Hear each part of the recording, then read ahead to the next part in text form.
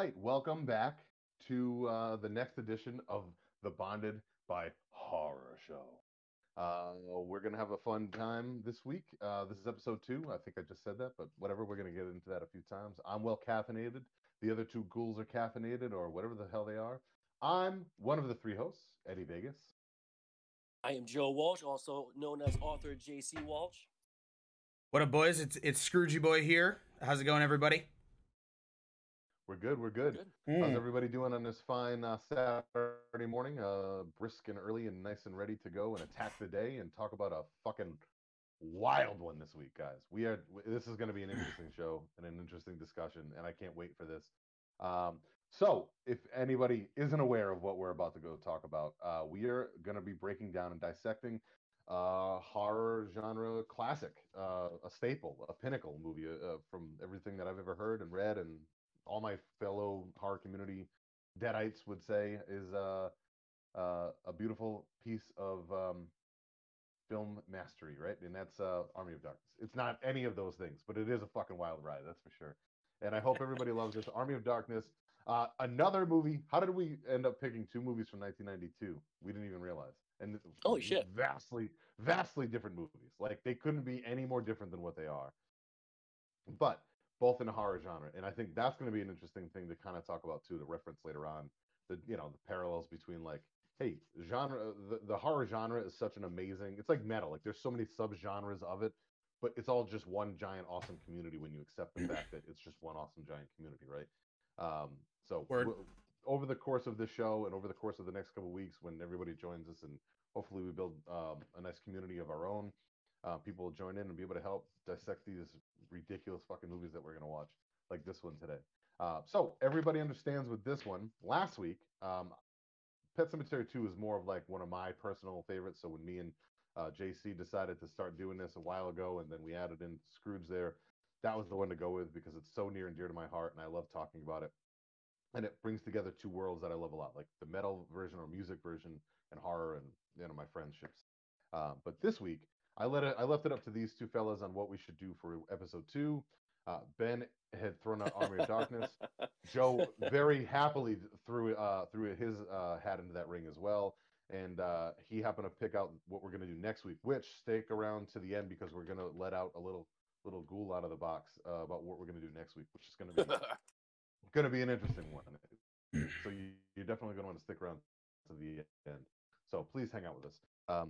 But here's the deal with Army of Darkness. I'm going to just throw this out there, guys. I don't know this movie. I didn't know this movie at all. I've heard like lines and I've seen clips and I've heard little pieces of it, but I didn't know this movie like you guys do. So I'm going to be the fresh take here for once, which is going to be wild. And even though I'm kind of giving you guys the open and I'm like the mouthpiece for the most part, most of the time, because I don't like awkward silences, I'm not going to be able to talk about this movie as much as I could the last one, or maybe what we're going to talk about in the future. Which is nice for me actually. So it's really going to be Joe and Ben here, really kind of riffing, and I'm going to be throwing in what I thought about the scenes and what we loved about the movie. So just like Pet Sematary 2, we're going to break down some of our favorite scenes, some of our favorite moments, which I feel like you're pretty much going to hear a beat by beat synopsis of this movie because it's a quick watch, man. 120 minutes long, not even that, like an hour. No, it's an hour and 20 minutes. And when even it's 10 minutes shorter than the last movie we watched. It was a fast watch, man. Like just over an hour. That's nothing. Like, and you can sit and watch that movie a couple times. With Army of Darkness, also, I feel like there's always something happening too. There's never like a lull point, except I mean, like there's like the couple times where they have like the montage and they're training everybody for the Army of Darkness. But that's about it. It's such an easy horror watch, and can you even call it a horror movie at this point? Because it's so goofy, and I love every second of it. That's one of the things I was going to bring up while watching it. So before we get into like our favorite scenes and the dichotomy of the movie, it's borderline horror. Like it's horror comedy is really what it is. And it's horror adjacent. It's comedy. But it's a horror movie because there's some like I don't want to give anything away yet, but like spoiler alert, one of my favorite scenes early on is when they're at the pit and they throw somebody in it, and like everybody's waiting, and then all of a sudden like a fucking blood volcano shoots Yep. up out of nowhere. Like right there. Well, that's a when reference you knew, to like, Nightmare on Elm Street. They did that in homage to it. so, I didn't It's even great realize homage. that. So, That over Yeah. exaggeration. So we'll get into blood that just too. coming out. So this was Go out of the bed. this was a weird movie. It's definitely not what Sam Raimi wanted to do. Like, not even in the slightest. He wanted to do Evil Dead 3, and then what is it? Universal? Yeah, Universal. Yeah, Universal. They bought the rights, not even to Evil Dead, but to Ash Williams and all of that. And they were like, no, this is the movie that we want. And Sam, So weird. he was pressed up against a barrel. And he's like, I guess I'll do this. So they gave him a huge fucking budget for comparatively to what fucking Evil Dead 2 was, and they just went with it. I think they just kind of threw every single thing at the wall. That's why you get like 5 fucking like Three Stooges references in like a span of 10 minutes. I just thought it worked. It definitely didn't screen very well because people hated it when it came out. Now it's definitely one of those cult classics. But I'm not surprised. If you didn't know anything about this series of movies, first off, the series as a whole is weird anyways. Like the first one's so underground and so low budget. But it's a masterpiece because of that reason, right? Mhm. It's beautiful because of what Sam Raimi literally broke ground. Like it's almost like what the Matrix did for movies. And anything that followed the Matrix. Yeah, it's like the Matrix for action movies. It's like Clerks for comedies. Yeah. It does all of that. It definitely fits in that mold. And then Evil Dead 2 is down an Iron Gate, man. Oh yeah, and then Evil Dead 2 is where Sam really got to make the movie that he wanted to make, right? Yeah. And Bruce definitely helped out a fucking shit ton with that, mainly because I just think he can't play anybody else except Ash, and there's no problems with that. Everybody, I don't know if you. So apparently you didn't see Spider-Man when he was the fucking theater clerk. And he's the ring announcer, and he's quite literally basically just being Ash Williams. Oh, and then there's also he's also in Burn Notice, where I can't remember who he plays, but again, basically just plays Ash Williams, like fucking note for note. That's all he does. But we love him for it. He's a gem of a human being, that's for sure. He's the nicest fucking dude ever too. He just loves all of his fans and shit. Anyway, let's talk about the movie, man. So this movie. So here's a couple questions for you guys. So Ben obviously loves this movie, and now again, me and Ben are brothers. If people didn't know that. So what's funny is I passed on to Ben my love for horror, right? But then he took it his own direction, and he knows a ton of movies that I never really got into or never really seen, and vice versa, right? So excuse me. And we talk about that all the time. Like we'll share stuff. I didn't realize how much Ben loved this movie until recently, to be honest with you. We never really, I don't know, we just don't talk about certain movies. You forget to bring them up and be like, oh, I think maybe, I don't know, I could be talking out of context, but you probably assumed I knew the movie. I don't know, I would imagine, because I knew a classic, right? I knew you at least knew Evil Dead 2. That's because we've talked about Evil Dead 2 a ton. So it was just like the 2 Evil Dead movies I know pretty well. Yeah. And then the remake I know. Fucking love the remake. Excuse me. But no. All right. Well, nope. We can hear you. Okay, I was about to say I'll take the wheel. If I get quiet, He didn't break himself. It's pausing on my side. No, you're good. No. And then with Army of Darkness, they barely even reference Evil Dead, except at the very beginning, and they never even advertised it as an Evil Dead sequel. They were when Universal was advertising this movie. It's like, hey, if you, I don't know, if like you know who this guy is, you've seen him before, you might like this movie. I don't know. So it's really good for it. Well, that's one of the things I was going to bring up to kick it off, right? So let's kick off what we love about the movie, the scenes and things like that. So for me, being an outsider for this movie, I did like the fact that they opened up with a little bit of a montage to kind of introduce the character and where he came from. So if you took somebody that, I think a well-done sequel, no matter what style of sequel it is, like this one's such a fucking weird offshoot. If you can give us just enough, so if like, say you bring a date to the movies that doesn't know Evil Dead, you can put them in the movie, the third one, and they'll get just enough to be able to understand kind of what's going on and then enjoy the ride with everybody else. So it's like you don't have to be a super fan of that movie. So I think that's where like the Marvel movies are kind of like hit or miss with some people. So the Marvel movies, each individual one, like the Avengers and stuff, are big, beautiful box office slam popcorn in your mouth movies, and that's great. But if you're a super fan, you get every little piece and every little callback and every little nuance. But you have to follow 10 years worth of movies to get everything that happened at the very end. So there's two different fans, right? So there are people that go to that and go, I just can't get into it because I don't have the time and patience to invest in all of the other movies, or maybe I didn't like the other movies. And then you have people that love all of them. Same thing with this, even to an extent, or even Friday the 13th. The first four followed a story, and then after that, it kind of loosely kept on going, but it changed the lore so many Yeah. times. They're really kind of just individual movies. Or Nightmare on Elm Street, same thing. Mm. I mean, again, they kind of follow a lore, but they change every time. Like there's always something a little bit different that Freddy can do or whatever. So, but you can watch. What's great about those movies is you don't have to watch the first Nightmare on Elm Street to like the fourth one. Like you can just watch them. You know what I mean? And that's what's amazing about it. And that's what I think this one does such a good job of. It's such a ridiculous movie, and it's such a ridiculous premise that like they give you just enough at the beginning to be like, oh, this is where Ash came from. This is how he ended up in this, ancient whatever fucking Roman time, whatever the hell it is, whatever it's supposed to be set back to. And then from there, boom, here's the movie. You know what I mean? I thought it set up enough to be able to like draw in a casual movie fan, but be able to keep you there with like a exploding blood death pit. Like it's so ridiculous.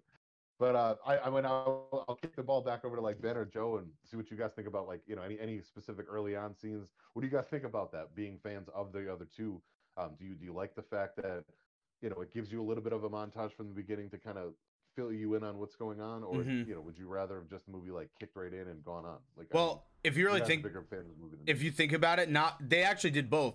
So they fill you in on exactly what Evil Dead 1 and 2 is realistically, if you think about it like that. It teaches you enough about the Necronomicon to get it. It's a Book of the Dead. It does bad, scary things. That's all you gotta know. What else is there to say? And then it fucking immediately picks up where the second one ended. The second fucking Evil Dead 2 starts, Army of Darkness begins. There's no time delay. You don't have to think about it like that, but they did such a good job of explaining everything to you in such a quick manner. What was it, like 2 minutes? Not even that. Ash is talking about everything. That bam, the fucking Army of Darkness begins. So I think they did a awesome job with that.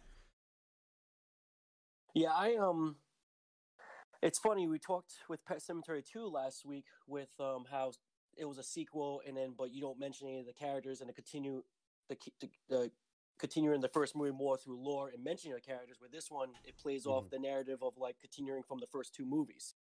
And now I'm a huge fan of Evil Dead 2 and the remake. I really enjoyed Army of Darkness. I think it's a lot of fun. Of course, I'm not a elitist horror fan, but yeah, I just love Evil Dead 2 because it touches more on the horror and comedy more, where Army of Darkness is more comedy than horror, but still has a lot of great horror elements.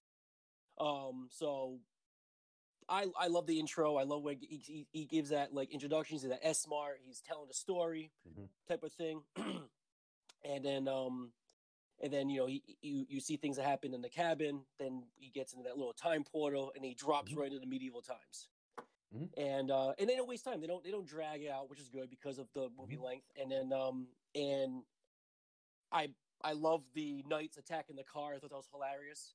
Those little things like that, where they're just like they're looking at the stranger dressed strange. Who the hell is he? And then what is this thing that fell out of the sky with him? This mechanical beast, and it just like stabbing the shit out of it. And I thought that was funny too. I chuckled. I thought it was great. There's just a little stuff that was one of those first. There's a lot of for such a fast-paced movie. There's a lot of eye for details, like even little details. So if you're like a movie fan, like a true movie lover, your eyes kind of do pick up on little things like that. Like some people would gloss over the fact that you have a bunch of like knights from the medieval times not understanding what a car is, or like a metal horse, or whatever they would think it would be, and then they're like going over there and like slashing it and hacking it and stabbing it. Was it like that? Made me again. It made me smirk. It made me smile, and it kind of it solidifies like real early on, like, oh, you're just in for an interesting ride. Like, Oh, you yeah. know, this isn't going to take itself too serious, and that's what's really cool. I like that. And now on top of that, to add there, I love, as much as they don't hold up, I love the early '90s like blue screen effects. They're not even green screen, I don't think, back then. You could see the difference. They look like when Ash is like falling through the sky. It's so cheesy, but it's beautiful at the same time. It's so well done, and Yeah. it doesn't necessarily hold up like some like practical effects would, which this movie is a fucking like masterpiece when it comes to that. Like the practical effects that Sam Raimi can pull off, which we're definitely going to get into in a little while. There's one. They're second to none. There's one in particular. It's more so towards the end. It's right when Evil Ash is marching up towards the keep. You can literally. I meant to record it last night and I was gonna play it on here, but I forgot. There's literally a fucking part where they're trying to walk up and then you can see the fields up to the keep. The fucking fields were glitching out and they were basically clipping back and forth through the fucking the blue screen and then the keep, and I had to rewind it a few times. I'm like, what the fuck is this? And I never noticed that clip clip clip clip. And dude, it that blue screen effect it was just that one in particular. And then every time I feel like for the time that it was made in, I feel like they did a really good job with Bruce. Every time Bruce Campbell, how many fucking characters does he play realistically? And they're all the same person, but you could tell they put a lot of effort into that with every time there was a different Bruce on the screen, and I think they did a really good job with that. Yeah, he's a fucking superstar. Go ahead, Joe. We'll go back real quick. We'll talk about the we guys talk about the special effects and how well they did that. I know we're gonna jump into that, but like with the intro, what I really enjoyed, I noted was like so you get the whole set, the castle, you get the whole set, this whole medieval setting. And I thought they did very well. It wasn't too, because it's a little bit of that satire comedy, and you also got to like kind of over exaggerate the knights and then the people in this castle. But even though they over exaggerate their personalities a little bit, it's not too crazy, and they stick with like that authentic. It's very authentic feeling for a comedy horror in this medieval time. It feels like it's medieval. It's not overly. It's not overdone. Where it's like, okay, this is not realistic, and then that goes right to the pit. The pit was we talk about the pit. That was very well done. So it's got a lot of the darkness of medieval times. With I wrote it down. I had the setting of warfare and superstition. I'm happy they jumped right into a Deadite type scene with the pit, because instead of just dragging it out, you got the intro and you got right to the nitty gritty of this. Like, these people are dealing with the same thing he just dealt with in the cabin, so it connects right away. Right. That's a good point. When he falls into the pit and then like the Deadite shows up, the chick or whatever, and he starts fighting her. That kind of it keeps the lore going right away. It keeps the machine going. It keeps the steamroller heading forward, right? So you can kind of tie in the two. So again, it does well to play to the Evil Dead and Evil Dead 2 fans, and then keep them interested in the fact that now you're watching a fucking medieval movie. It's such a weird movie. It was a fucking, and that shit turns into a medieval kung fu movie, because the amount of flips, dude, the amount of flips that one Deadite does is insane, and I love it. And that's when they started introducing the fight scenes with the Deadites. Like, yes, yeah. To rewind too, we already skipped over one of the best. So this movie, if not for anything else, if you take away all the other stuff we're gonna rave about with this movie, it's one of the best one-liner movies I've ever seen. I knew we were gonna get to that at some point. we're gonna have to jump around with it. This one's gonna be a little bit different than last week, but we already jumped over one of the best one-liners in this movie, and it sets it right up. When he meets Red, and he goes, "Hello, Mr. Fancy Pants." I fucking died, because I've heard that before, but I never realized what it was from. And when I saw it and the way he like schlocks it up, like the way he just like hams up that scene, dude, I fucking lost it. I immediately was like hooked right in. So I mean, on top of other reasons why I was hooked in, but go ahead, guys. One of my favorites, when he's like being accused of being with these other knights with the red or whatever, the Red Army, and he goes, "I never seen this asshole before." He just like, and it's just funny how like offbeat that comes out. He's just a modern guy talking to these medieval people, and he's calling them an asshole, and they have no idea. No, they have no clue what they're saying, what he's saying. Yeah, he doesn't know what he's saying. Yeah.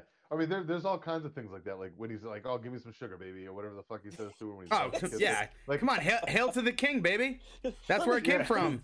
Real quick, let me throw. Oh, go ahead. Go ahead. No, go ahead. No, I was gonna You're say good. to throw in there because I know we're going back and forth. I have to say this. What I love about Bruce Campbell's character, he goes from where I put it, where I read it, because I don't want to lose the words. Mine are all over the place, dude. Don't feel bad. I'm gonna this one's gonna be just jumping around. Also, fucking Evil Ash even has one-liners. Like oh my god, what a fucking champion. Don't talk too much about. I want to. No, I'm not. I could rant and rave about Evil Ash all fucking day. What are you gonna say, Joe? With the first version of Ash, you get the reserved college kid, goes through all this, the typical horror trope. He goes through all this hell, and then we go back to, he starts getting that craziness. You start seeing he starts to lose his mind a little bit. And in Evil Dead 2 is where he's like the madman fighting the demons. He's the lunatic in the isolated cabin.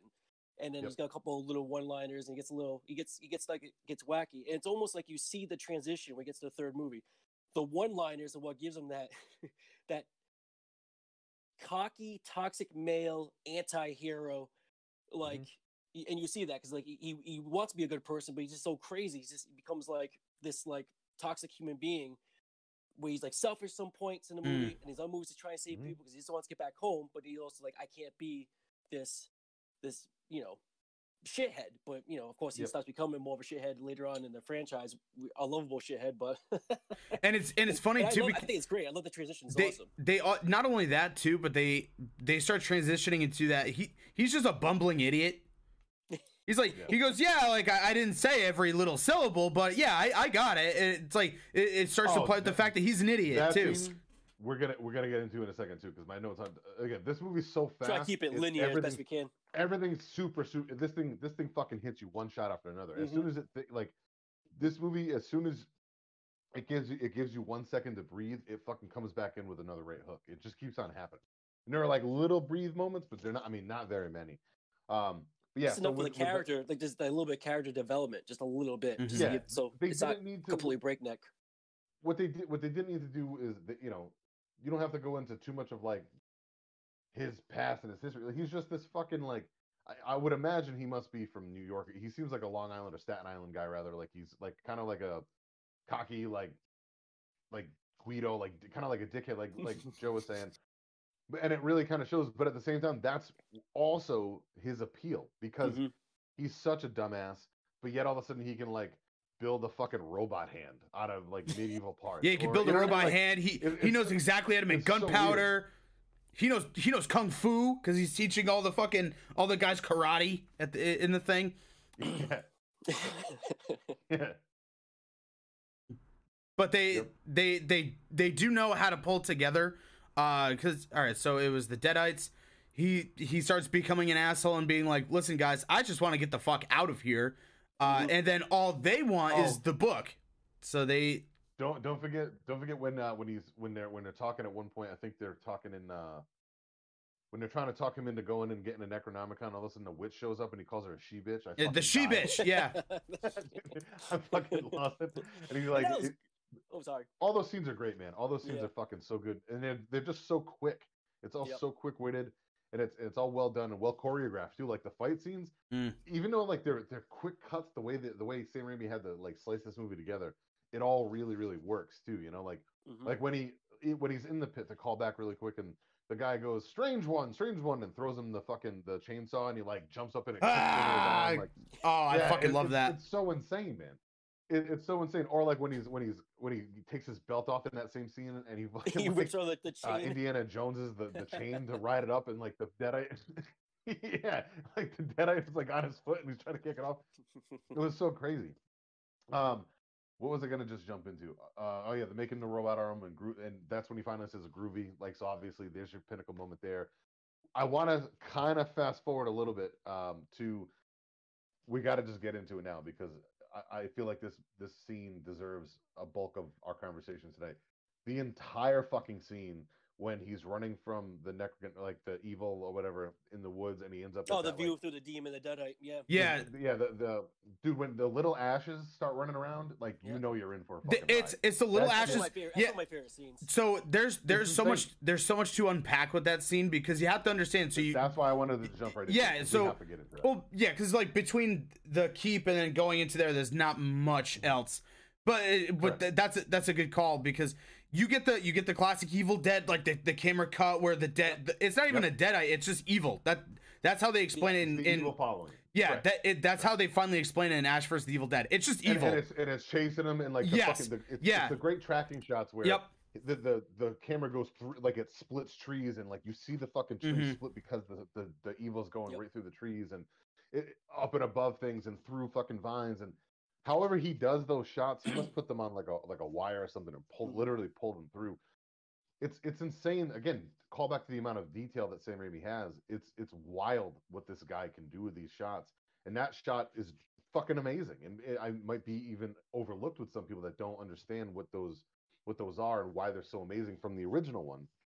But once he gets to that fucking the mill or whatever it is, the windmill, and then he shuts the door and he's trying to fight the evil back, like, you know, right there, like, oh shit, this is where the movie, I feel like, kind of hits its like pinnacle into like the second act, right? This is where, you know, like, all right, we're setting you up with some punches, some jabs. Now we're gonna fucking haymaker it, because this is where the meat comes in. Yep. And as soon as I kind of don't remember. I don't remember if he sees something weird in a reflection or something. What happens to set that up? He's just sees himself. Go ahead. Yeah, he sees himself. Okay. He gets fucking nervous. The mirror falls. The way he's set up. Yeah. Yep. And then it's evil. Yep. So the evil definitely got a hold of him at some point still. That's how they kind of try to play it off. And then the fucking mirror breaks. And then magically, for essentially no reason, there's nothing, little ashes start coming up. Well, I think that silhouette that he ran into himself, I think that was Evil Ash. I think that, like you said, that was the evil. So we broke that version of him, and then they all came out to try and to, like, you know, that's when the evil manifests. Because you see when you know you're like, what the hell's going on here when they're all attacking them? It's why are there little mini guys running around? Was that it's so fucking travel? weird. What was that movie there, like with the little? No, it's Gulliver's Travel. Travels. That's what made me think of it. Like that. Gulliver's insanity. Travel or Gulliver's. Yeah, that's what makes me. But 10 times over exaggerated and nuttier. It's the same thing. Yeah. And like they grab the little fork. And each one is doing its own little thing, and each one has its own little personality. It's so cartoonish and fantastic. It's London Bridge is falling down, and like he randomly just starts singing that for no reason. Just starts trying to stomp on him. When he starts going nuts. When he throws the mini trident spear and sticks the little ash into the wall, like, that's fucking amazing. Or like when he trips and his face gets stuck to the stove and he's got to peel it off with the fucking shovel. That shit was such a Looney Tunes thing, and I love it. And like they did all like the little sound effects. Cool. They did all the sound effects, and it's like you can, if you see it, there's like nothing on the surface where he is. It clearly doesn't look hot. There's nothing on it. It's just such a goofy. That's all him. Yeah, that's all him just fucking hamming it up. But but it's so good. There's no way they must have just been like, dude, just do whatever you want. Just do this, and then it's fine, because he hams it up so hard and he nails it here. But yeah, I love when he wakes up all tied down like Gulliver's Travels. Yeah, what Joe was talking about. And that's where we find out what they hold his mouth open. Yeah, and the little mini swan dive. It's, dude, so good. Drinking the fucking boiling hot water. Oh, you want some hot chocolate? And so, you know, that's what's great about that whole entire scene. It really, even though the studios wanted him to do this whole wacky medieval thing, he was still able to incorporate what we love from the first two Evil Dead movies. The evil presence chasing him through the woods. Those woods. I have a theory. I think those woods are the woods from the first two movies. You just see it in a different timeline. Oh, it's the same area. Actually, that's a great theory. The cabin. I think that's the cabin. That makes sense.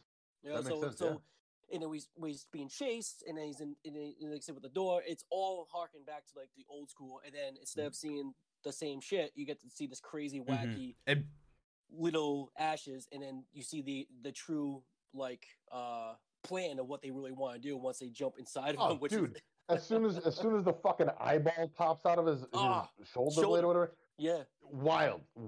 That fucking eyeball scene, that gimmick, the prop that they use for that, And that's great. is 80s, amazing. 90s special effects combined. That's Dude, like, that's it so looks old so school 80s good. with the 90s cartoonish of horror, you know? Oh, it's amazing. And then like all of a sudden it starts growing out of him. So K-Dog, real quick, funny about this. The Indiana Jones thing, I didn't really think too much about until how there's like some of that.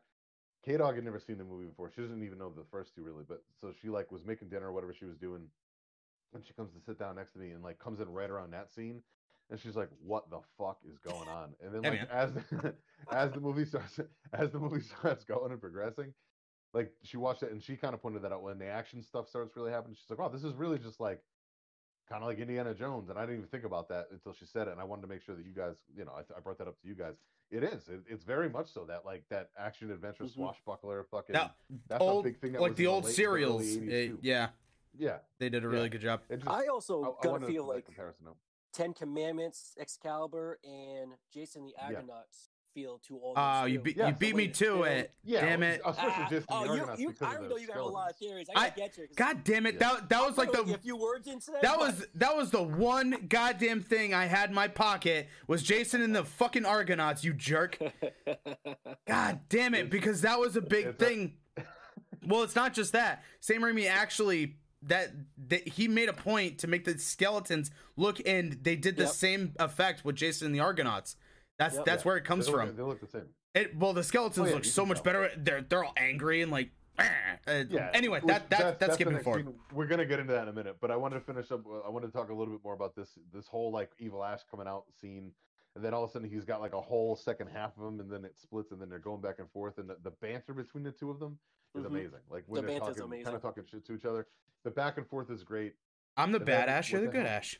And then Bruce says my favorite. He says my favorite. This is the best one-liner in the whole movie, I think. I'm the guy with the gun. Yep, good, bad, doesn't matter. I'm the guy with the gun. Bam! Fucking shoots him right in the face. Then what does he say to him when he's burying Evil Ash? He's like, "What's that on your face?" He's like, "Hey, what's that on your face?" I wrote that down. It's such a good line. It's so good, dude. That's amazing. Don't forget, and then we don't have to go back to the beginning, but one more quick one-liner for us. The classic, "This is my boomstick." That's the classic Can you one. throw it out there real quick while we're talking about the gun? Epic. That's the classic. If you had to pick like three, it's "This is my boomstick," "Hail to the King," and "Groovy." Those are like the big ones. And then "She Bitch," obviously. Well, if there's something in your face, it should be on the top 5. I mean, hey, what's that in your face? What's on your face? I'm gonna keep my flag in the ground for "Hey there, Mr. Fancy Pants," but only because I love that fucking line. But that's just because it's so ridiculous. Well, hey there, Mr. Well, hey there, Mr. Fancy Pants. What it is too about this movie, and real quick too, to keep on let's keep on pouring fucking gas on the fire of how much we love Ash and Bruce Campbell. He's a handsome son of a bitch in this movie. First off, let's just give him. Oh, he's super fucking hot. Nice jawline. Good solid jawline. Could have been a leading man in any other movie. But on top of that, he's I wonder, I mean, I don't know unless one of you guys knows, because again, you guys are bigger fans of this movie. I kind of brand new, fresh take from me. How much of what he says is actually written and scripted? How much of it is him just ad-libbing? Because I would love to know what is what. Because I was Scrooge to that one. You can't play that character without a little bit of it being who you really are, or being able to pull that out. But I mean, I would imagine some of those lines have had to have been ad-libbed somewhere. There's no way that they were 100%. Because he helps write them. It was him and Sam. It was him, Sam, Ted. I think helped write. Yeah, which by the way, Ted Raimi is in this movie a ton, like very seldom, like he's always in the background. Yep. Anyway, Bruce writes his own lines pretty much for the thing. So it's not only that, it's ad-libbed. He did the same thing in Ash vs. the Evil Dead also. He writes pretty much all of his own stuff. So if he doesn't think it's not in the movie. Sam lets him do his own thing, obviously, because I think there's random shit that he actually came up with a couple one-liners off the top of his head. I know James Rolfe mentioned that a few times. Like whenever he talks about these movies, is Bruce just kind of says whatever he wants, kind of like Adam McKay. Whenever they do like the improv stuff, it's like, hey, just say, keep on filling takes. just keep film takes and then just keep going up and down. Just say whatever the fuck is on your mind. I know. Like if you watch behind the scenes stuff or like gag reels from like Anchorman or any of those movies, like he was just saying, Adam McKay directed movies. Mm-hmm. Adam McKay will literally go, all right, here's the scene. Will Ferrell, go ahead, give us a line. All right, that was good. Go again. Yeah, exactly. Yep, that's exactly how it works. Literally let them just ad lib that shit back and forth, and then whatever the most wild take is, normally is what sticks. And it's literally just one upping himself with how much more can I make this ridiculous, or how much more of a ridiculous line can I say, rather. Yep. Like the big thing that the one scene, and this is actually going to go up until another point that goes immediately after the scene we were just talking about. The whole kleptu verada nicto, like all of that. When he forgets that, that wasn't just in the movie. He forgot what that last word was. That's great. That was an actual thing. He forgot what it was. I'm glad that you brought that up, Ben, because this comes to one of my favorite moments of the entire movie, and it's funny in so many different ways because it's such like an undertone thing. So it's funny that he's forgetting a word, right? And then he's like trying to remember, like, hey, we've all been there. And I love how it's kind of almost a callback when the wizard guy is like telling him the 3 words, and he's like, say it again so you remember. Say it again. He's like, I got it. Like a cocky asshole would think, like, you know, we've all been there. Like, I fucking got it. Let me just go fight the thing so I can go home, right?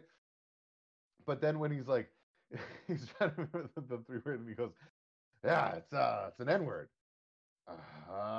Definitely an N-word. I was too. I was dying because I was watching it with subtitles on, just because I don't know, sometimes I'll watch stuff with that just so I can make sure I'm, especially movies like that where when they say like Wilston Doughton, I want to make sure I'm hearing it right.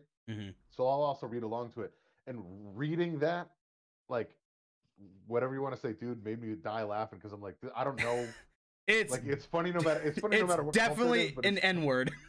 Right. Like, it's funny because that's kind of what he's getting at, but he's like, there's so many underlying jokes there, and that's why it's amazing. Like, it's funny because you can't remember it, and then it's funny because he keeps on going, it's definitely an N-word. It's definitely an N-word. And I thought it was funny. I thought that was funny too. And now, like, and you gotta think, knowing that he actually forgot Nikto, like he forgot the word. Yeah. So you got to think now, like, was that actually just him, like, just being like, oh my fucking god, was it nickel? It's definitely an N-word, and like he looks right at the camera essentially, and like he's like, it's definitely one of those. Definitely wasn't remembering it. And then I love when he to cover it up, he like says the first 2, and then he's like, yeah, I pretty much said it. Like, dude, that's amazing. You know, shit's gonna hit the fan because of that. Yeah, it's so good. Then when he finally gets and honestly, in trying to figure out which book was the right book, we kind of skipped over that, but that scene was fucking awesome too. That whole thing was great. Mm-hmm. When like his face gets sucked into the book and it's all long and it's all oh man. Can we just say turn into an Alice Cooper chin at one point? Yes. Can we just say so like that whole scene was maybe 3 or 4 minutes, probably like 4 or 5 minutes tops. The amount of special effects that Bruce had to sit through just to get that 4 or 5 fucking minutes, because he had like what 4 or 5 different faces when like he keeps shaking his face, and like the chin's a new way and his eyes are all fucking different, and then like the shit with the flying book and it has the teeth and it's going through all that, like, so you got to think of all the camera work that had to go into that for 3 or 4 minutes maybe of him dealing with this Necronomicon, which one's the real one. Holy shit! That must have taken at least 2 or 3 weeks time. You could not convince me any other way, because Bruce had to sit in a fucking makeup chair probably for 4 or 5 hours each day just for this one shot of 20 seconds of him shaking his face quick. Practical it's very well effects are crazy like that. The amount of work that goes into it, and it's just like, and like you said, just how short that scene was, and then it could have been hours and hours of just. That's dedication. It wasn't CGI. It was before CGI. Oh, yeah. Because nowadays that would have been all done with CGI, and it would have taken fucking. I mean, in post, it still takes them a long time, but it's easier to do that with rendering and shit now. That's all like actual prosthetics and actual makeup and practical effects, and that's the stuff in this movie that holds up so well. Like that's the shit that will stand the test of time, because practicality in front of a camera will still always look good. It doesn't matter if it's a little schlocky, if it's a little weird. It's always going to look better. It's the same idea as like action movies, right? The biggest problem with action movies nowadays is they use CGI fire. I'm sorry, or blood, CGI blood in horror movies. It's awful. Stop it. Just make a fucking blood pack. Get some goddamn corn syrup. Throw some red dye in there. Nope, throw it too against hard. the wall. It looks better all day long than fake fucking CGI blood dripping down a wall. I enjoy the CGI blood in Midnight Meat Train because it just made it look comic booky. But I get Oh, it. yeah, I know what you're saying. I know what you're saying. I know what you're saying. You know what I'm Sometimes saying. it's terrible. Yeah, it's. I mean, look at not to bag on it, but a great example is one of the reasons why the Nightmare on Elm Street remake was so it doesn't hold up in my opinion, or just fails miserably. Is the CGI blood in that movie? There's so much of it. It looks terrible. And it's not good. I would love for us to visit that, but that's unfortunate because they could have used the CGI properly to expand the Nightmare world, and they didn't do with that. All right, really quick. I watched the movie 6 times, so I'm sitting here like this for the however long I've had it. I forgot the Necronomicon is right here on me. Oh, look at that! I literally forgot that the fucking Evil Dead book is on my arm this whole time. Look at that. So I wasn't even sitting here like that's the thing. Odd flex, man. There we go. Yeah. Sorry, guys. He's booked. Sorry, guys. Oh, yeah, I'm booked. Hey, right there. Flex of the dead. We just got 5 more subs. Nice. Yep. Yeah, because I gave the guys what they want. So and it wasn't just that too. So you got to think there was the faces. There was when they first initially open up the book when the fucking arms get all stretchy too. Which, by the way, why did the metal hand get stretchy too? Yeah, I thought that was really cool. Whatever, it's fine. And then it's an eye to detail though. Man. It's that's the whole thing. It's evil, right? It's supposed to be able to bend reality and kind of do things to your brain that you don't think was it his arm really being stretched, or was it in his brain and the evil getting to him and making him feel like he was going crazy? Man, he's high. Joe can touch on that. Yeah, he could have just been stoned. I mean, he could have just drank mushroom tea. They were big into that back in the medieval days. So, not gonna know anything about that. But excuse me. I apologize. So this is where it kind of turns into. He's running away with the book and he falls on the ground, and this is where we start seeing the Argonauts skeletons coming out of the ground. And holy shit, man, this is really that whole from the Necronomicon scene on with the practical effects. Goddamn, man, like absolutely stellar. The effects that went into this movie with the arms coming out of the ground and then the skeletons grabbing them and everything else. It's very, very well done. And you guys can talk about this scene a little bit more if you want to, but I wanted to kind of kick that in there. I want to say quick before Joe probably beats me to it this time. I don't know why, for some strange reason, watching that scene where the skeleton arms first come out, it made me think of Pet Sematary 2, the beginning, when they're filming the stuff and the guy's like, I can't see for shit down here. That's exactly. I was like, oh, we know how it works. Right, but we brought that up last week. Where when I first watched Pet Sematary 2 as a kid, I was like 8 or 9 when that movie came out. Watching that and seeing how that was done, that's literally kind of what my brain is saying. Like as a youth, you don't know how shit like that's done, and then when you see it, you're like, oh wow, that's kind of wild.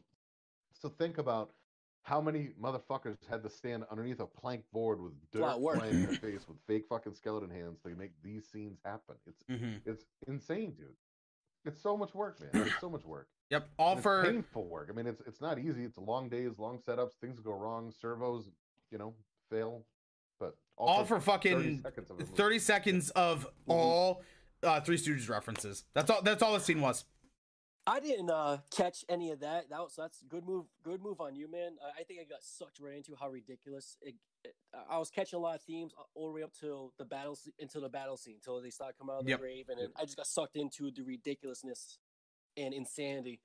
Now I was before, but now it's just like all right. Now we're in for it. Now we're in for the battle and then and the skeleton hands come up and he's fighting them, they're slapping the face and when he's doing all this, that's all every single bit. God. The second the skeleton hands start, that's all a big Three Stooges bit. They everything that they did was all in some skits at some point. The best one being when he does this and then the two skeleton arms go like that. Yep. I don't think I've laughed so fucking hard watching a movie, and like the famous one where he sticks his tongue out and like they grab his fucking tongue and they start pulling it out. Yeah, he's getting stretched, burned, kicked. I mean, this This poor guy, and you got to think, guy's- he was doing all of this shit in Evil Dead 2 also, so it all takes place immediately after. It is not this guy's past 24 hours.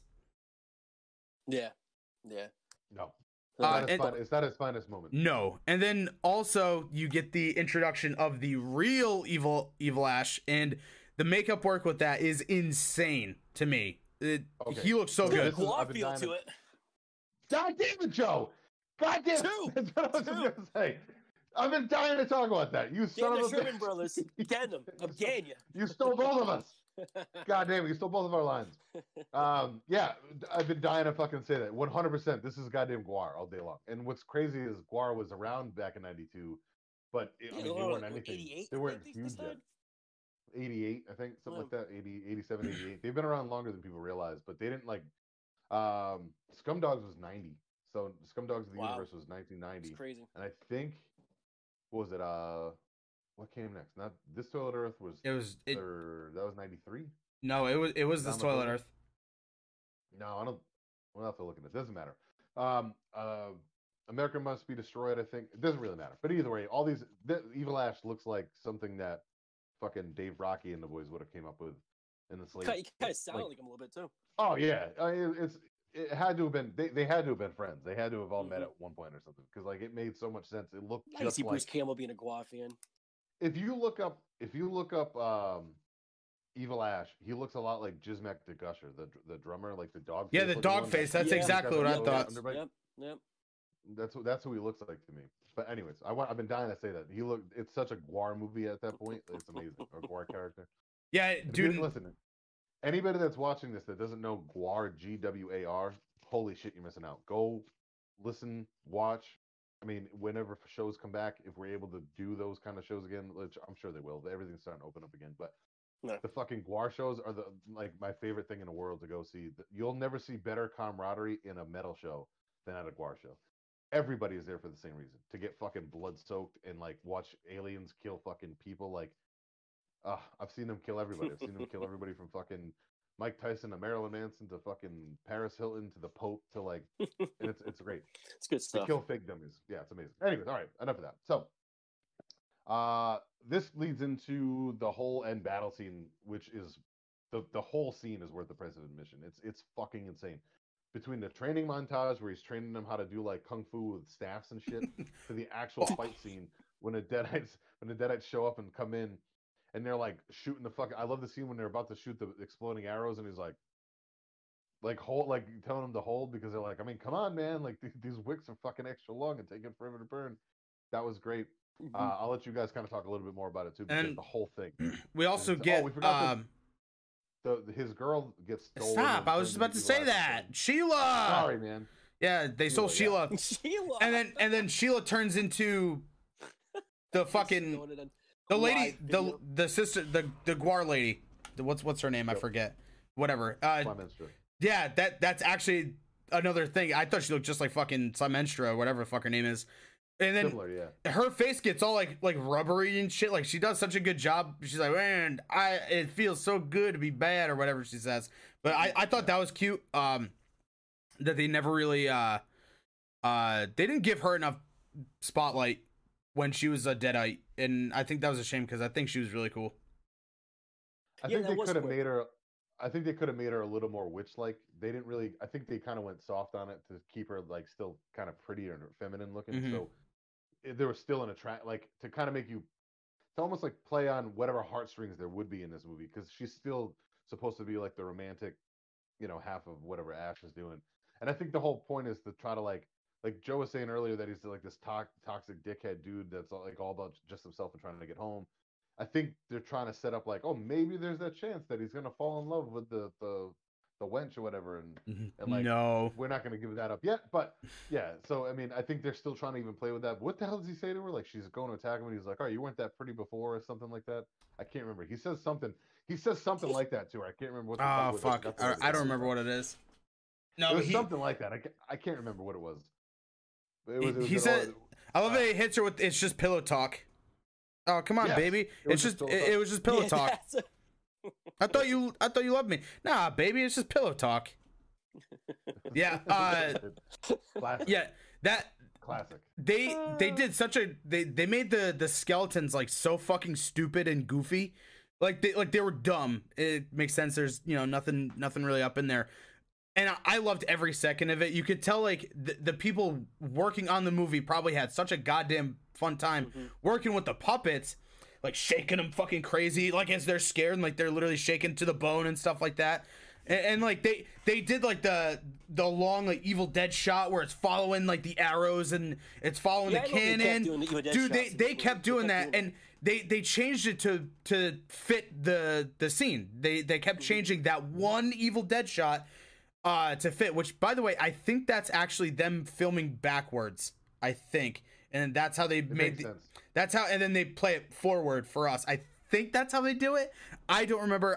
Same thing. I'll always, James Rolfe, if you're watching this, which obviously he's not, but I love you, baby. I'll send it to him. You never know. Yeah, I'll send it to him right now. No, James Rolfe, please fucking hit me up in the DMs and tell me how they did it. But yeah, no, they kept calling back to that one shot, and I really liked that. And then the entire skeleton army, such a fun thing. They did a really good job with like the Jason and the Argonauts comparison, and like the stop motion during some points. It was awesome. The score behind it too is really good. Yeah. To really set up the like this is serious. We have a lot of goofy stuff now, which poking Ash's eyeballs out, but 5 minutes later they changed the tone very quick, and they did a good job with that too. What about the final? Oh, go ahead, Joe. No, I was gonna go with you on that. Because one, I wanted to say this after rewatching it this morning to get my notes on. Game of Thrones, eat your heart out. I love the White Walker battle, but I don't know, man. I'll go with Army of Darkness any day. Well, yeah, there's not enough Bruce Campbell in it. I think I might agree with you on that. So the whole Deadite skeleton fucking army scene was it's the price of admission, dude. It's worth the price of admission all day long. And that goes with like they still kept the goofiness in there, but there was that tone again. We're back to the medieval tone. The stakes are high, and I don't know if that's a pun intended. And they're really well done battle scenes. For a indie horror movie that gets a budget and it still stays within that ridiculous indie horror movie, that you got fight scenes again. You had kung fu demons, and now you got sword fighting skeletons, and I mean even with Ash versus Evil Ash, was that a double sword fight? I was like, oh, okay, this is cool. Yeah, all right. That's another thing. Which before I jump too far ahead, you got to mention the car. You have to mention that they touched up the car. When did they have time to do that? I love that they kept that the secret, and then Ash is like, "Oh, I'll be right back," and he goes down, and he fucking comes out in the wind turbine car, and like I loved the shot that the second they reveal it, all the skeletons turn around, and like they open their mouth to show that they're surprised. I thought that shit was so awesome. And like you could tell it like in production the car is moving so fucking slow, but they were speeding it up to make it look like he's driving really fast. And whenever he would run over the skeletons, man, that shit was so entertaining to me.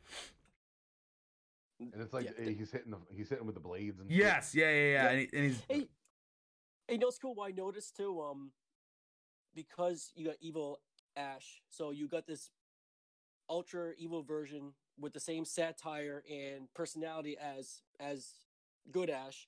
And then I noticed all the skeletons kind of had the same thing. They had the same type of personality, that this like goofy wit to them, and like like they'll say these crazy ass one lines when they're getting killed or they're fighting, and they even kind of talk like the flute with the bones is ridiculous. I mean, that was so. Oh, and they have beards, and they have the bagpipes, and they have fucking like legit red beards. That's where just like, wait, this doesn't make sense, but what the hell? I'm going for it. Yeah.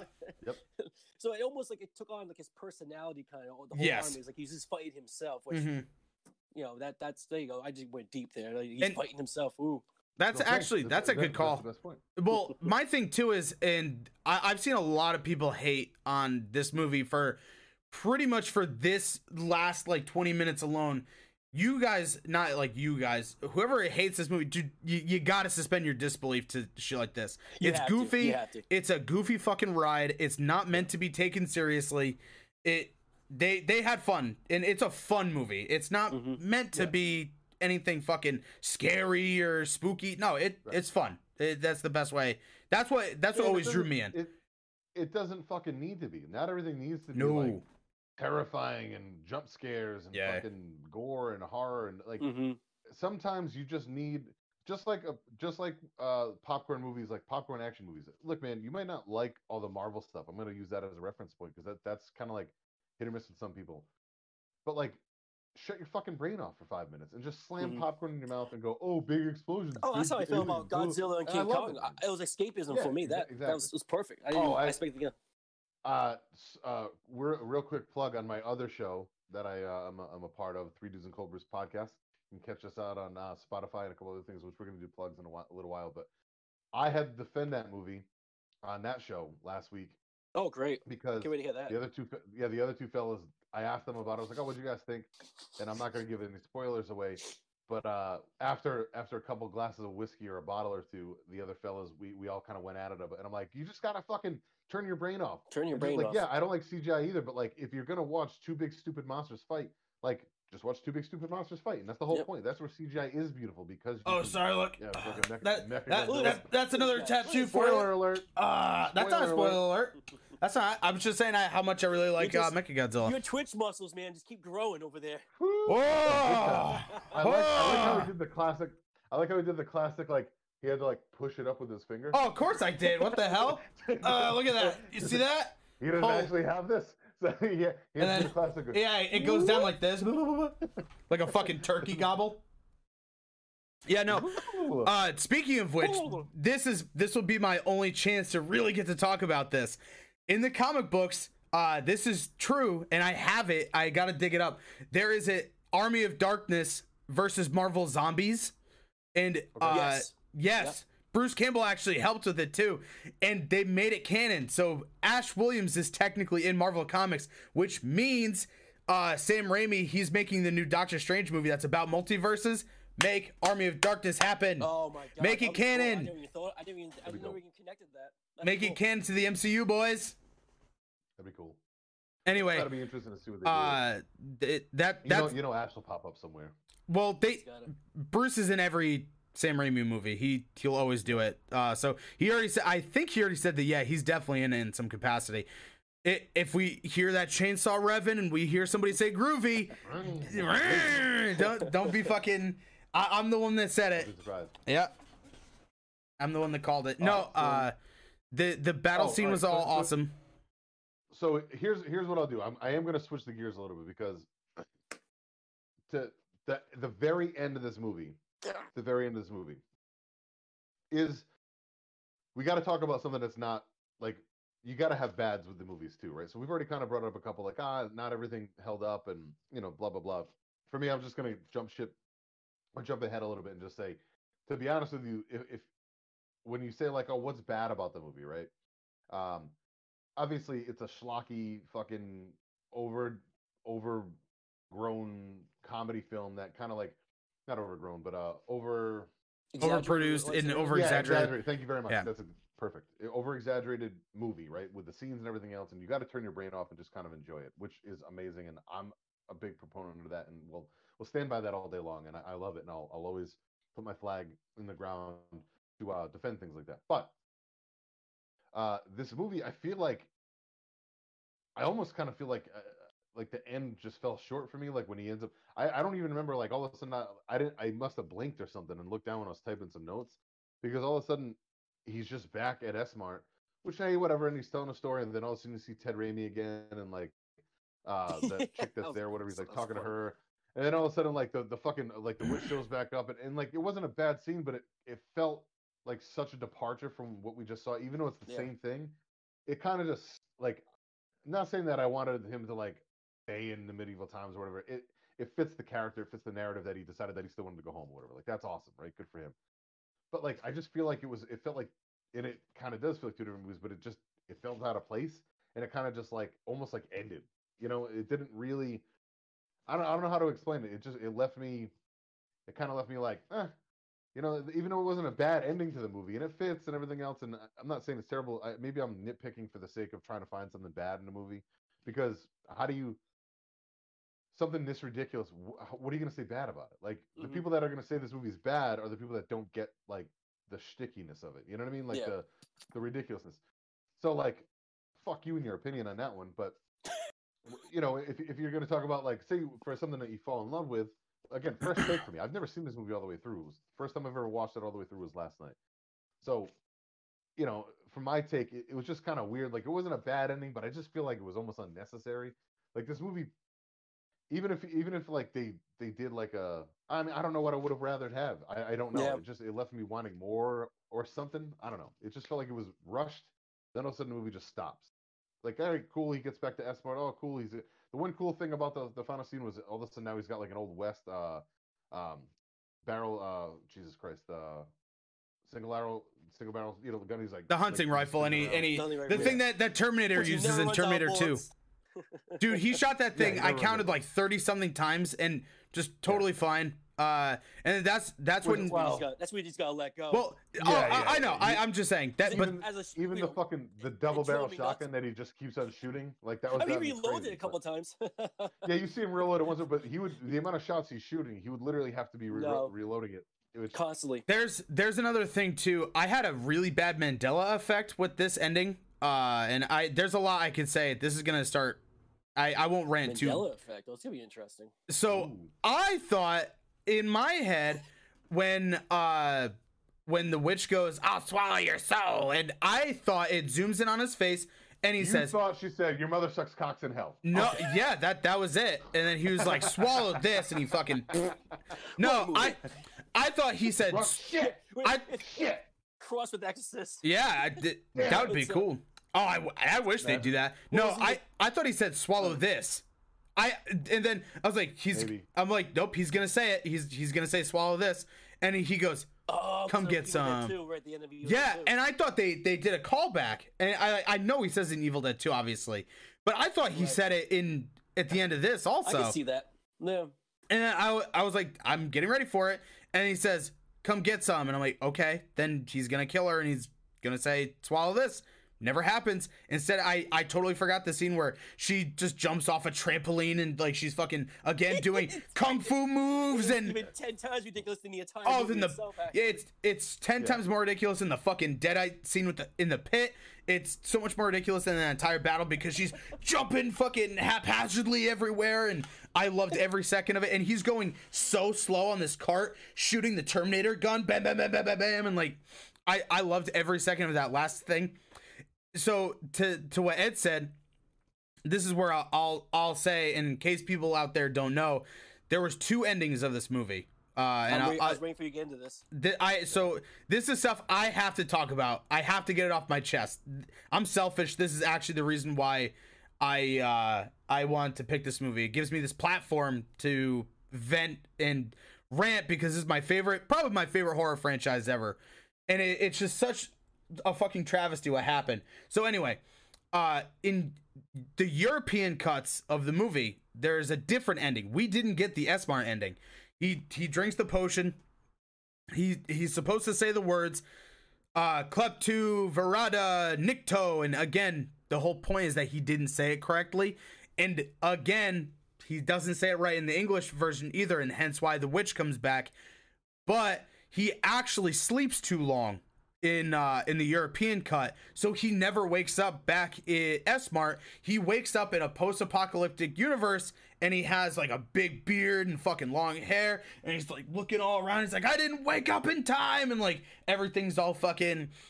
The world's ended. It's very Planet of the Apes, by the way. Yes, which by the way they reference Planet of the Apes too in this movie also. Yeah, when he didn't catch that part. Yep, he goes, damn you, and he fucking slams the castle wall. He actually did that as a thing for Planet of the Apes. Anyway, they fucking pull an Army of Darkness European ending at the end of Ash vs. the Evil Dead. God damn it, I'm gonna spoil the show. I'm sorry, it's been out forever. You should have watched it. I'm gonna fucking flip because the show ends. The season 3 ends with him being blown up. He falls asleep like a goddamn idiot. He wakes up too late again. Wait, Ash is an idiot? No. Yeah, no. So he gets woken up too late, and the world has ended again. He drives out and he goes groovy, and he drives out, post-apocalyptic. It literally just looks like Mad Max. He's got this badass leather jacket, and he drives out, and it looks all shitty. He has long hair. He has the beard, just like at the end of Army of Darkness. And then guess what? Stars, bam, cancels the show. It's fucking done. They were supposed to do a season 4, basically to correct it, and they said fuck it. And then Bruce Campbell, being the bitter guy, which I don't blame him because that sucks. He just said, "Nah, I'm never playing Ash again in live action. Not doing it ever again." And it sucks because now we'll never really get the true ending to Ash vs. the Evil Dead, which sucks because that's another thing. That's one of my favorite shows of all time. But they pulled the fucking Army of Darkness again on us with a really stupid ending that didn't make any sense. You know, I wonder if they were trying to, and of course maybe Evil Dead 4, not Evil Dead 4, Jeepers Crow, even the next season would have explained it a little better. Maybe they were trying to, Evil Dead does involve alternate timelines and different times. If they were connecting that ending, or trying to connect the ending with how it ended, the alternate ending happened with Army of Darkness, maybe they're providing different, that's what I was hoping for. I mean, even the ending of the first season kind of had that way, because, it's almost like this repetitive thing where he keeps screwing up, and every time he screws up, it alters things. And maybe he altered things to begin. That's why we get all this crazy shit keep happening. And that plays because it's all because he's an idiot. And it actually plays up into Evil Dead the remake. They literally mentioned that. So Evil Dead the remake, it's not technically a remake. It's a sequel. It's a sequel. It's a sequel to Evil Dead. World. Yeah. It's an alternate world that the Necronomicon makes, because Ash is never in the movie except at the very end when he looks at the camera and goes, "Groovy." Love that. That's all. Well, and that goes with what Ed was saying too, like with the whole scene when Ash is like battling the 3 books, and he's like, it's alternating space and time. Mm-hmm.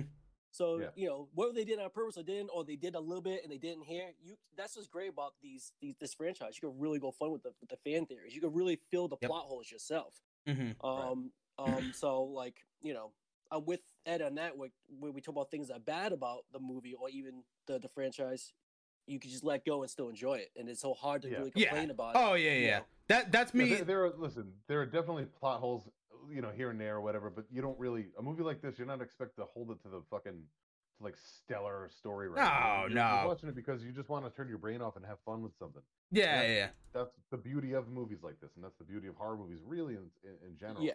I gotta ask Ben a quick question. Oh, no, go ahead. I'm sorry. So go. Please do. No, you're good, man. Please How do you feel? You feel better, Ben, getting it out of you?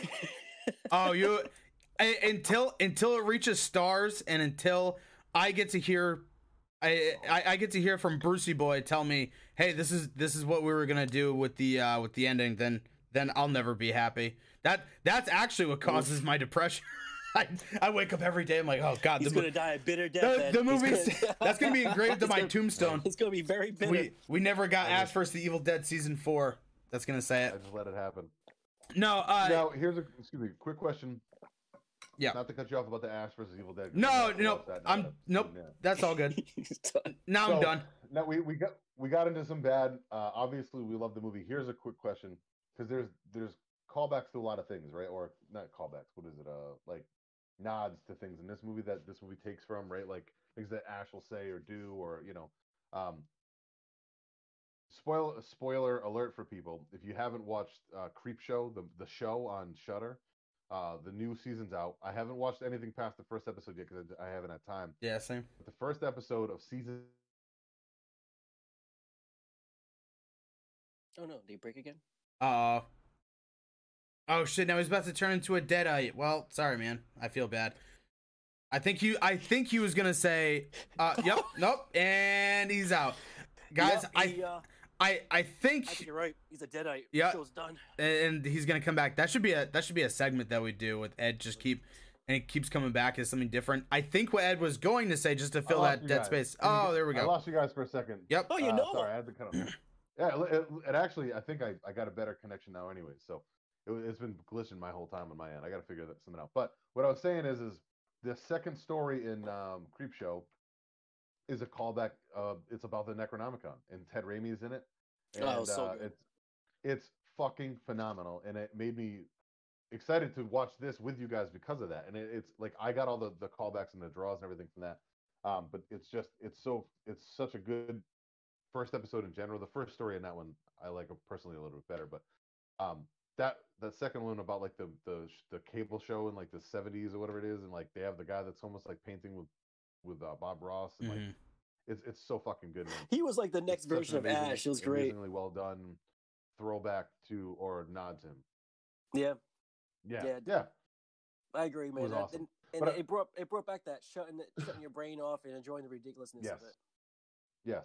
And I want everybody. The reason why I'm bringing that up is because if you didn't even know about the Creep Show, go check it out. It's the first season was great. Also, I get some people don't understand the cheese factor of it, and I think just like this movie, the same people who love these movies, Army of Darkness, Evil Dead, all that stuff, are gonna love the Creep Show because it's the same like cheesy stories and gimmicks and effects and things. And then this new season so far, I mean, I only watched the first episode, but it's fucking phenomenal.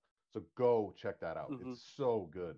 But it gives a really big nod to Army of Darkness and Evil Dead. So I wanted to just kind of throw that out there as like the one thing I can really say about TV shows when it comes to this. But I think it's a good turn. I think it's a good full circle thing.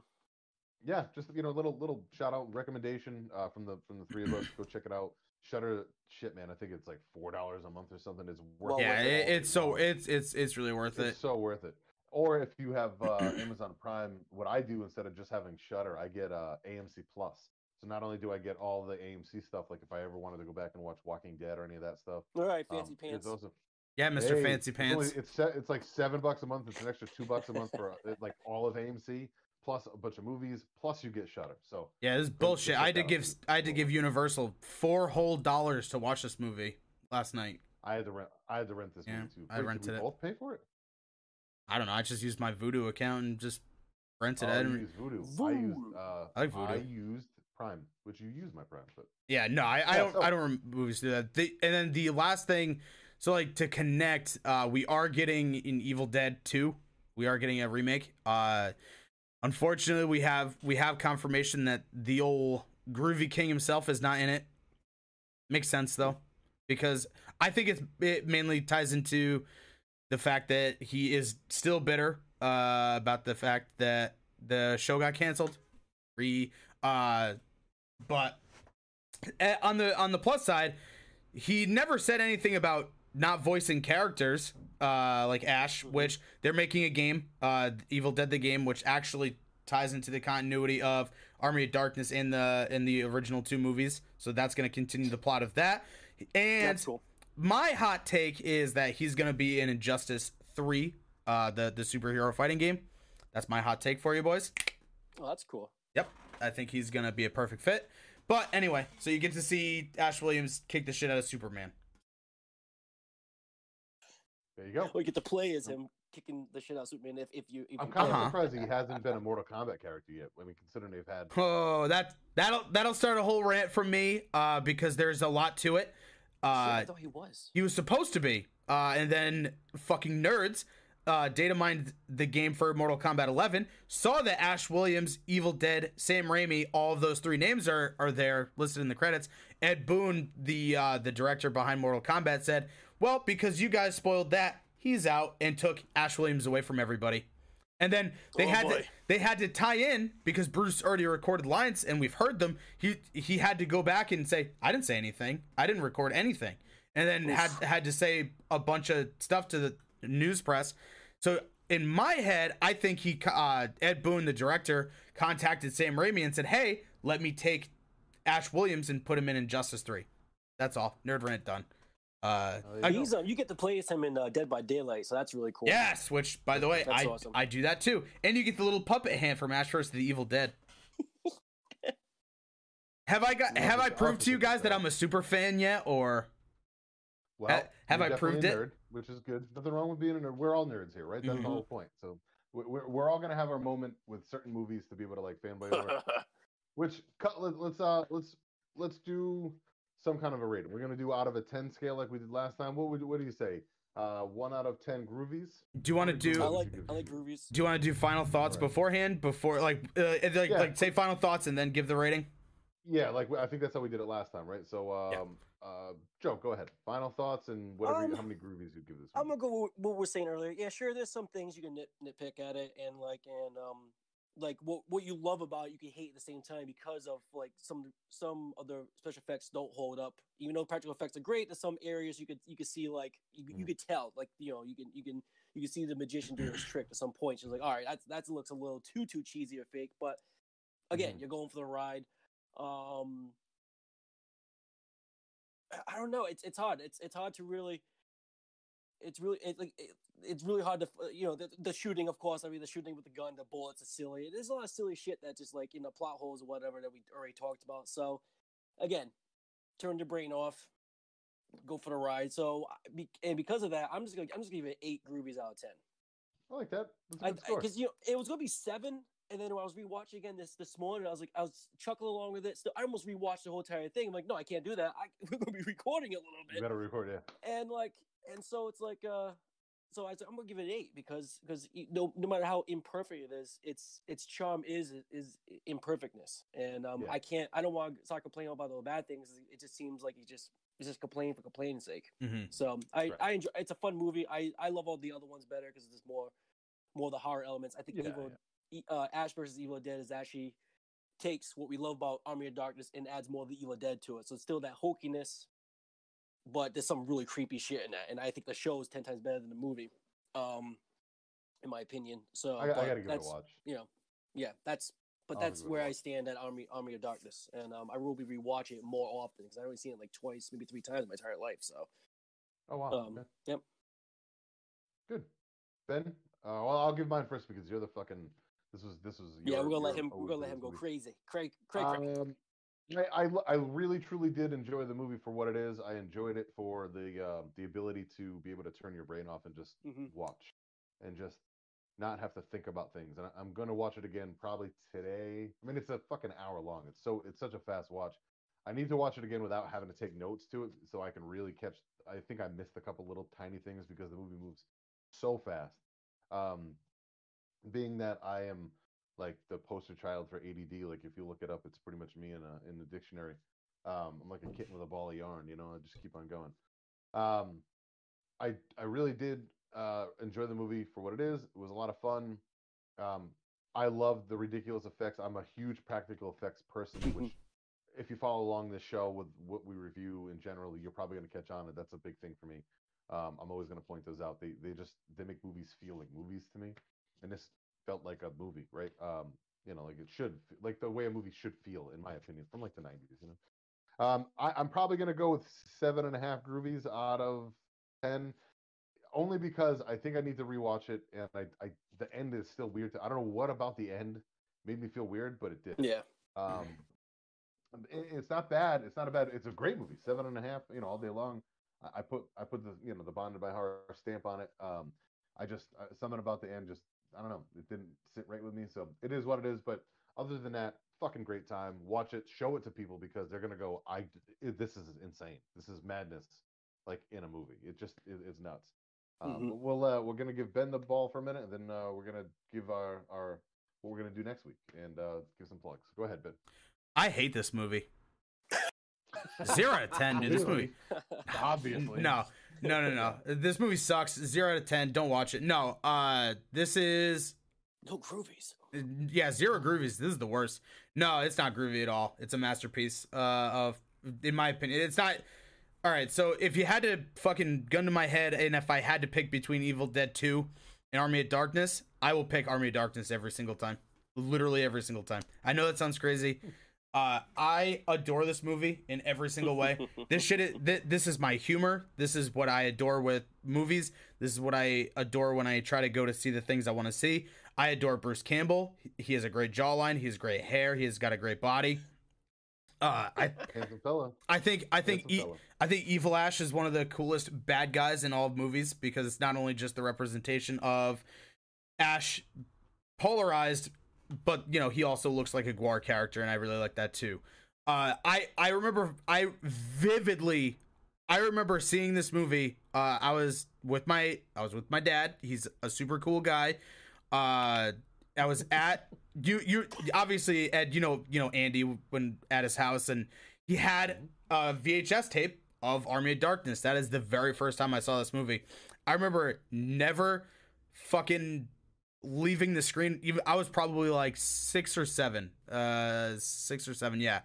I remember being so captivated by every single thing of it, the skeletons, the fucking Evil Ash, everything about it. I loved it. I adore this movie. I adore the one-liners. I can't talk about this movie enough. It genuinely gets me going. It's not my favorite horror movie because that goes to Freddy vs. Jason, boys. That's the best horror movie ever created. Don't at me. And that's a conversation for a different day. Oh, you think I'm excited with this movie? Oh boy. Oh, wait until we do that. You guys are in for a treat. And that actually a few weeks, I'll give you a little breather. Oh no, and then I'll get to talk about Ash versus Freddy versus Jason. Will fucking boner die down oh, that's why. There it is. Yes, for that. I just realized it because he was supposed to be in that too. Anyway, I'm sorry. I give it, if I couldn't have made it obvious enough, this will be my first ever fucking 10 out of 10 groovies, boys. I can't think of a bad thing to say about it. Even when I went back, if you rewind it and you're like, wait, didn't you complain about the blue screen effect? Shut up. It adds to the charm, you jerks. You fucking she-bitches. I agree. I think it's part of the appeal. Yeah. No, I'm not saying for you. I'm saying if people go back and it's like, well, actually, he complained, and then I'd go in the comments and call you a she-bitch because that's what you are. No, it's fucking tremendous. This is what goofy horror comedy should be. And there's not a ton out there. There's like mainstream ones. There's like Tucker versus Evil. There's Bride and Seed of Chucky. In my opinion, they're both comedies. I mean, Leprechaun in the Hood. Oh my, that's another one for another day. There's a lot. But I think Army of Darkness really started that trend for me. And there needs the pinnacle ones, yeah, there needs to be more like it. Sam Raimi is a goddamn god of filmmaking, and I would do dirty things to him. And everyone should also watch Darkman. Everyone should also watch Darkman. Another classic. Yeah, that's a good one. Shout out fucking give me the pink elephant. But that's it. 10 out of 10 groovies, boys. I fucking adore it.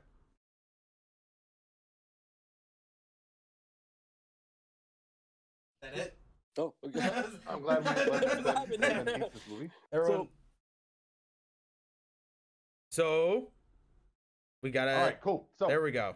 So here we go. So that's our take on Army of Darkness. Hopefully everybody enjoyed that. This is again a fun thing for us to talk about these movies. When we decided to start doing the show, we don't really have anything set in stone as far as like what we're going to review and when. We're still learning all that stuff, and we're still even learning on how we're going to talk about them. So hopefully everybody enjoyed this. Hopefully everybody enjoys the last one. Go back and check that out. We're going to start getting them up in places, which we're going to talk about in a little while. I think we're going to get them on audio version in a couple streaming platforms, and I think we'll figure out a way to get it to be able to rewatch it on like YouTube or something. We'll talk about that soon too. We should be able to have both options. It makes sense nowadays. The next episode is going to be next week. If I think we're going to do it on Friday night. If you guys are both down for that, I think Friday's going to be. Yeah, I think Friday will work. Yep. We're peeling back the curtain, but as long as everybody's cool with that, I mean, I'm free after 8:30 p.m., which I think will be better anyways, because we talked about doing these at nighttime when people can have a couple cocktails with us or a beer or two, whatever, and watch along with us. And I agree. What we're going to do next week for the third episode, it's going to be nighttime, a live stream on Friday evening. We're going to put up the time in advance. Probably, I'm thinking we're going to shoot for like 9 o'clock to start the show, only because that gives us a little bit of time when I get out of work and stuff. So we'll talk about that. 8:45, 9 o'clock, somewhere around there to start. So put that on your calendar next Friday, which is, I don't even know what the date is. What's that, the 20-something? Anybody have a calendar on them real quick? It's the 23rd. 23rd. Yeah, it's the 23rd. And Friday, then the 23rd. What are we doing? Do you want to have Joe say, because he's the one that got to pick? Joe's the one who gave us this idea. So Joe, you announce what we're going to be doing next Friday. I think it's going to be a big one. I'll go more into it next week, but like we're doing a little, we're having a little fun with one of my favorite topics when I wrote for a couple magazines, original versus remake. Yes. And the movie, The movie we're going to pick is Amityville Horror, the original 1978, 1979 original. I don't remember the year, and the 2005 remake. Ryan Reynolds. With Ryan Reynolds. Spoiler alert. Oh, yeah. So that's going to be fun because I have a love-hate relationship with the first movie.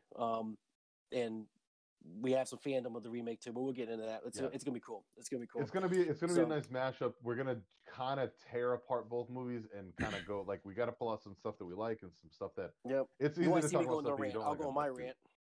I can't wait. Yeah. I'm honestly, I'm anticipating. I'm so reserved on these fucking things. You're not gonna be on Friday. Yeah, for me, it's easy to do rants like this. So I'm excited to see what you got to say about it. Yeah, it's going to be good, man. I think it's going to be a fun one. I think people are really going to enjoy it. And again, it's at a time when it's going to be a little bit more accessible for people to be able to tune in. Yeah, late night, everybody drinks. And... Yeah. Yep. And what's cool is we're gonna try out different things. This is a brand new thing still for us and for all you guys watching. So join us next week. And if you're watching this in the future, go back and check out the third episode whenever that one's available live. So go check that out. So again, we're going to be doing a breakdown of remake versus original. So until then, stay bloody, you fools. I'm Eddie Vegas. Oh, we gotta don't forget the plugs. Yeah, where can we find you guys before we end? Yeah, I'm not that much of a pro. No, yet. it's okay. It's okay. Where can we find you? Eddie Vegas on Instagram. I'm Eddie_Vegas there, and Twitter I don't really use, so don't worry about that. But Instagram also, I run the Bonded by Horror Instagram page for us. So go follow that, please. That'd be great if everybody could give that a like and see what we're doing. We're going to post everything up there. I also am I'm available to be listened to if you like listening to my big, sexy, buttery voice. On the Three Dudes and Cold Brews podcast, which I'm also a host of. That's a ridiculous show. We've talked about that before. We're out of timeout. We got past our 2 week. You're out of the nice boy clock. We're out of the nice boy. We are part of the nice boy clock for a couple of weeks because we got in trouble a little bit. So is what it is. But go check it out. We're going to be probably doing more regular shows where they're just us sitting around drinking, talking about movies and bullshit like this too. So it's vastly different than this, but it's also a good time. And both these fellas have been on episodes before, so go check that out. And you can find me wrestling too. I Eddie Vegas, Rhode Island. Just look up Rhode Island on YouTube and you'll find me all over the place. But yeah, outside of that, go ahead, you guys. All right, so you find me on as my writer name, JC Walsh. You'll find me on JC Walsh 81. That's Instagram, Twitter, JC Horror Writer, Facebook, JC Walsh Author. I'm also on WordPress, which is jcwriter.wordpress.com. I don't have much going on right there. I at the moment, I'm trying to get better at putting more content. Same thing, going to get a newsletter working soon.